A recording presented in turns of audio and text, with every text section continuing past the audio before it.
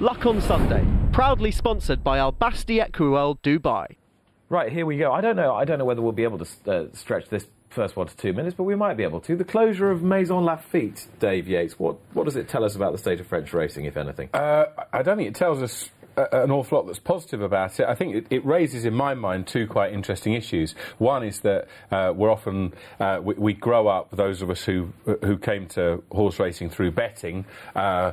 We're told that the landscape in Britain is an unsatisfactory one, and the racing countries in which there is a tote monopoly, that racing is better served by this. Obviously, the corollary being that our situation, we're serving shareholders rather than racing itself. I wonder to what extent that seems to sort of give the lie to that model of things. I think an interesting thing, I wonder how much money, to what extent the closure of Maison Lafitte is as a result of the millions that have been splashed on Longchamp, which is very nice, but I think if you ask most French racing fans whether they would like 2 tracks, Maison Lafitte and Longchamp, or just one with a lovely mustard-coloured grandstand, I think they'd probably go for both. I would certainly, memo to the Jockey Club, prefer Kempton and Sandown rather than Sandown that's gold-plated. And, of course, one of your main owners, is he still the chairman of Kempton, Nick He Musto? is, till the end of the year, he is, yeah. Oh, how sad would you be if Kempton went? I'd be very sad. I think it offers, as Ben was saying earlier, it offers the chance of better ground.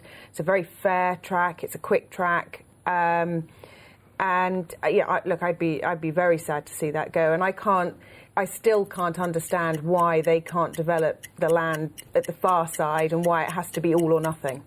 Well, that leads us neatly on to our next topic, because at the same time as we're talking about a closure of a racecourse in this country and a closure of a racecourse in France, we're introducing possibilities of new ways of running races and perhaps on streets in major cities around the world. City racing, the new concept devised by Andrews Byrne and by Peter Phillips and John O'Spence Consulting and possibly the Jockey Club, seems to be gathering a little bit of steam. Does it appeal?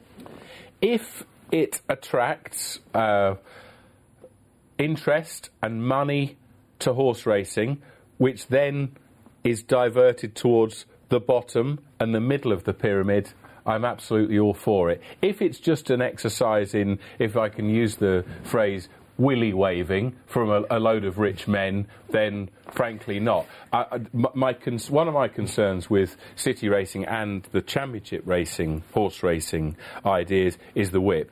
I will not support any venture whereby we don't. I'm sorry to be bored. Don't you're laugh. not a bore. I'm smiling. Whereby we do not mount a confident defence of the use of the whip for a horse not stopping at the end of the race. If it's just going to say, oh, don't worry, people, we don't hit the horses with them, we just use them for safety purposes, I can't support it. It's right on the spirit of the age, though, isn't it, Emma? If you're going to start something new, this is the way you're going to get into it, and this is the way you're going to be winning hearts and minds with people in authority. I think it's right, and look, I hear absolutely what Dave is saying, but I think going forward, public perception, times have changed, I'm afraid, and I think that the days of the whip, whatever we think, are numbered. And on a new concept like this, I can understand why they're trying to garner public appreciation to a wider audience, and whether we like it or not, I think that is the route that it is going to finish up going. And you only have to listen to the debate in Parliament. It's one of those emotive subjects that if it's a cross-party thing, and if they can win votes on something as simple as that, they will. I'm going to break the bell rule for a second, because I haven't brought Mikey in on this, and you were nodding away, and it would be very unfair of me not to let you have your say. Yeah, I just think the ongoing commercial success of horse racing in the public domain is just absolutely so important, isn't it? And imagine the excitement of having a horse race in a street. So, you go out and speak to anyone out in the street today, it's really hard for them to capture how exciting horse racing actually is. But if they've seen a horse galloping past them, past some traffic lights and whatnot, it's just an incredible thing to see. And you would really delve into a whole new audience, and you would undoubtedly spark new interest, bring in new money, as Dave says. I think it'd be really, really positive going forward. And with the whip thing, I think that's a tricky one. But you can't sell the whip to the public who don't know anything about racing at this stage. Go on, I'll let you have one more go. Let me just say, I'll let you have one more go. This idea that there is a whole queue of customers waiting to come into racing the moment that the whip is not used as a means of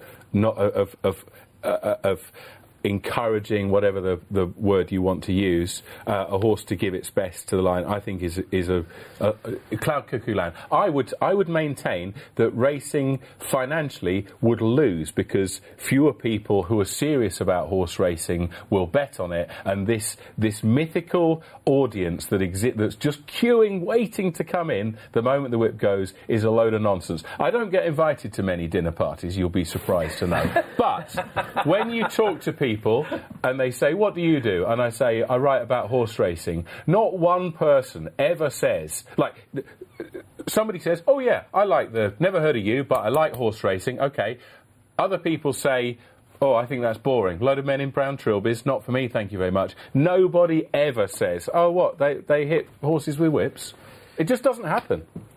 Dinner parties are not the only thing you haven't been invited to, as we talk about anti-doping and the BHA strengthening up and tightening up their anti-doping policy. Before I come to you, Dave, though, Emma, it's got to be a good thing that the BHA are tightening up, intending to test every single winner of every race. It enhances people's view of the sport and in terms of its own self-policing and integrity. Absolutely, at all levels, be it a punter, trainers, owners, everyone wants to know that we're all on a level playing field. So I can't see any issue. I can only see that as being a positive and making racing as transparent as it possibly can be. Yes, it's a positive, but, and there is a but here, the shambolic way in which the BHA went about this by inviting 4 newspapers, The Times, The Guardian, The Daily Telegraph and The Racing Post, excluding everybody else and then feeding them this line. Martin Fuel, Director of Media... What was the line? The line about beefing up. Yeah. And I believe that there was the promise of a few more stories to come, that there was some chat on the record and some chat off it. Martin Fuel, Director of Media and Communications at the BHA, formerly of Channel 4, formerly of the Old Bill, the Essex Police. If that is the way you do your business, then please go back to the Old Bill, because it might work in the police force where you have the odd snout that you give a bit of information to and you ignore everybody else. What we expect from horse racing's regulator, be we jockeys, owners, trainers or the media, is even-handedness. If this is a model for the future, then please just go. Might these not have been a collection of journalists who had shown a particular interest in this subject and therefore were selected? Well, we've all got interest in integrity and security. Our livelihoods depend on punters being able to believe what they see, because, or indeed owners being able to believe what they see. It was absolutely shambolic, and if this happens again, there will be trouble. There has been trouble this week for trainer John Butler, who's had his licence suspended for 3 months following a disciplinary hearing which found he'd misled officials relating to injuries sustained by a horse in his care. A hearing involved around the withdrawal of National Anthem before a novice stakes at Redcar last month on veterinary advice. 3-month ban on the face of it for misleading the BHA doesn't seem too harsh, but relative to some of the bans that have been given out, it does seem quite stringent. It's all about relativity, isn't it, Emma?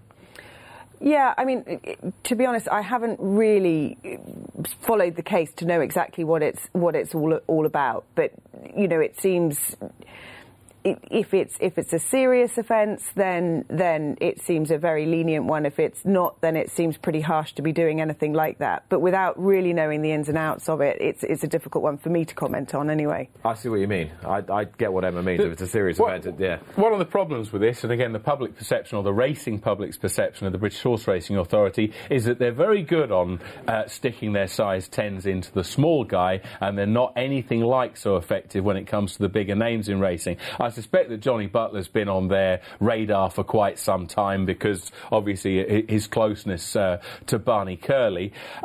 Was it the same system of justice when Mahmoud Al-Zaruni his horses tested positive for steroids? I seem to recall that hearing being held at the convenience of Sheikh Mohammed, who was supposedly the guy in the dock. The British Horse Racing Authority also announced, amid a fanfare of trumpets, the strict liability cases. Of course, when it involved Philip Hobbs and Hughie Morrison, and I think we agree that neither trainer did anything wrong, they had to put their strict liability to one side because they didn't have another inelegant word, balls to enforce it. So the moral of this story is they're very, very good at dispensing justice when it comes to nearer the bottom of the pyramid. They're nothing like so effective when we get near the sharp end.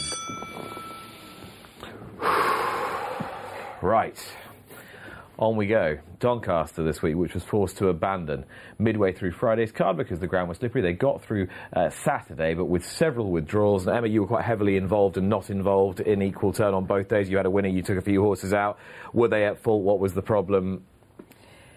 I don't envy the job of a clerk of the course in the first place. But on Wednesday evening, the ground at Doncaster was described as good to soft in places. At declaration on Thursday for Friday's meeting, it was good. But when anyone got up there on Friday, the ground was good to firm. It was unbelievably quick. And the problem is it's just the misleading of it. It is sending, we're sending a lot of horses up there, wanting to run on ground that is described as good, which is kind of like any ground is just good at the minute, and it doesn't equate to what the ground actually is, and it's a very expensive pastime to send your horses up there in the first place, and it's risky. If you've got a horse that you think the ground is good and you find that it's quick, you're not going to want to do damage on it. Now the problem at Doncaster was on Friday. A couple of horses, in fact, Buster Thomas, who won, he slipped on that bend going away from it was greasy with a little bit of rain or a little bit of drizzle. Exactly. And then in the next race, Aidan Coleman's horse slipped completely, and that was it. They decided to abandon racing and try and sort it out for Saturday. And they slit it. They watered the last furlong. There was some drizzle on the ground on Saturday, but you had an inch of sort of ground that was just being kicked off, and then you were going back to this hard ground underneath. So for any of us that had declared on genuine good ground, it was so far removed from that it just wasn't safe to run them, and that's why they had so many withdrawals. But no one gets compensated for that, for sending all your horses up there. The owners are still paying the charges, when patently there is liability. There has to be. It's just not fair. And expecting people to be paying for that and getting no run at the end of the day. You know the deal, where there's blame, there's a claim, right? I'm being flippant, but not flippant at the same time. It's just not right, and it happens too often at the moment. Especially when someone like Warren Greatrex and his owners are trousering 15 grand for being the only person to declare in the walkover at Leicester today. And, of course, the ground now at Leicester's probably OK because they've had a load of rain in the Midlands. Do you think, Mikey, that if there are fewer than, say, 4 declarations for a race, they should simply say, well, this is no good to anybody, we'll just get rid of it? Perhaps they should, especially when it's for a decent prize. This horse today, Bailey Rico's got to be one of the luckiest horses around the country at the moment, and his owners are doing really well out of it, so they won't be saying the same thing.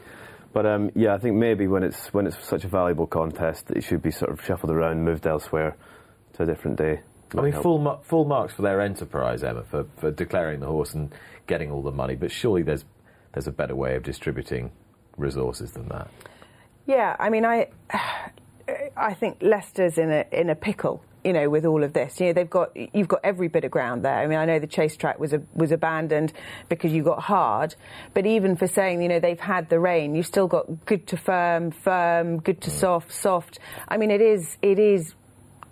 I haven't walked it, obviously, but it's dangerous ground like that. And, I think if you're getting that amount of inconsistency on a track, for me, I don't think it should have been staging racing, you know, for today like that anyway. You know, that's the reason they're not getting the declarations. You know, I think that needs looking into. And when we talk about pressure on racing's finances all the time, this just seems unnecessary wastage and leakage. It does. I mean, I think we've struggled with a problem over the last few weeks this autumn, haven't we, with small fields. You know, I did Kempton on Monday. I think we were all at Kempton on Monday, where we had a match and a 3-runner race, and I don't really know quite what the underlying problem is behind it, whether it's the ground, whether the number of jumpers in training has fallen. I don't know. It's obviously today not a satisfactory situation at Leicester, but the good news is I've got the winner of the last. Funnily enough, Warren Greatrex told me over the weekend that he was pretty sure he'd have a winner today as well. I was in a fairly lengthy conversation with Donald McCain on Twitter during the week, and he was talking to me because I was saying how ridiculous it was that, you'd forgive my digression for a second, that there were only 2 runners in one of the novice hurdles at Kempton. He put forward a whole raft of suggestions as to why that might be, the ground being one of them, the lack of being able to prepare during the autumn being another one of them, the disincentives for horses rated in the mid-bracket between sort of 120 and 140, so we said we'd do a bit of work on that and deal with it, and a prize money being the final one of them. And that tied in neatly with a piece that David Jennings wrote in the Racing Post when he said that winning is worth more than money. This was a key finding of a survey undertaken by the Racecourse Association among members of the NTF. The survey revealed the ability to win or be placed in a race outranks prize money offer by around 70 to 30 as the main motivation for trainers in deciding where to run. 70% of trainers stated the ability to win or gain a place was their primary reason for running, whilst 30% say they were motivated by prize money. Emma Lavelle, are you in the 70? Or are you in the 30? God, I just don't get this. I mean, at the end of the day, prize money has to be key. But if the races aren't right, you're not going to win any prize money, so then it becomes irrelevant. But prize money, you can't... It was the most ridiculous way of expressing this questionnaire. You know, it can't be an either-or. You've got to have the right races, and you've got to have the prize money at the end of it when you're winning them. So... It was an interesting way that the questionnaire was put, in fairness. So what you're saying is this questionnaire was not rigged, but framed in such a way as to reduce the level of importance of prize money, or to reduce the perception of the importance of prize money. It was kind of, I think, you know, ranked 1 to 5, 1 being that prize, you know, what's an important reason for you taking your horse to the races, ranked 5 most important, 1 least important.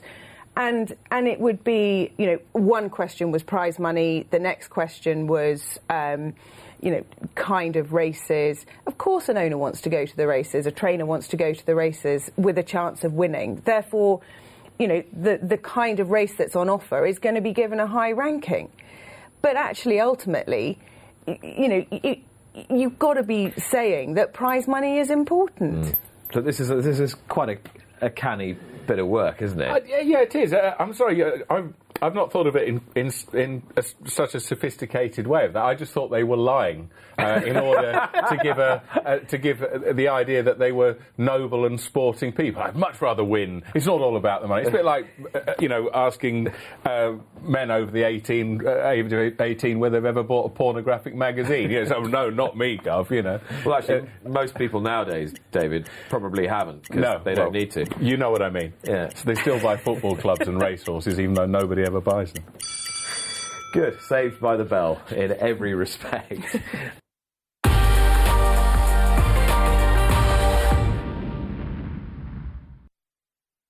Luck on Sunday, proudly sponsored by Al Basti Equiworld Dubai.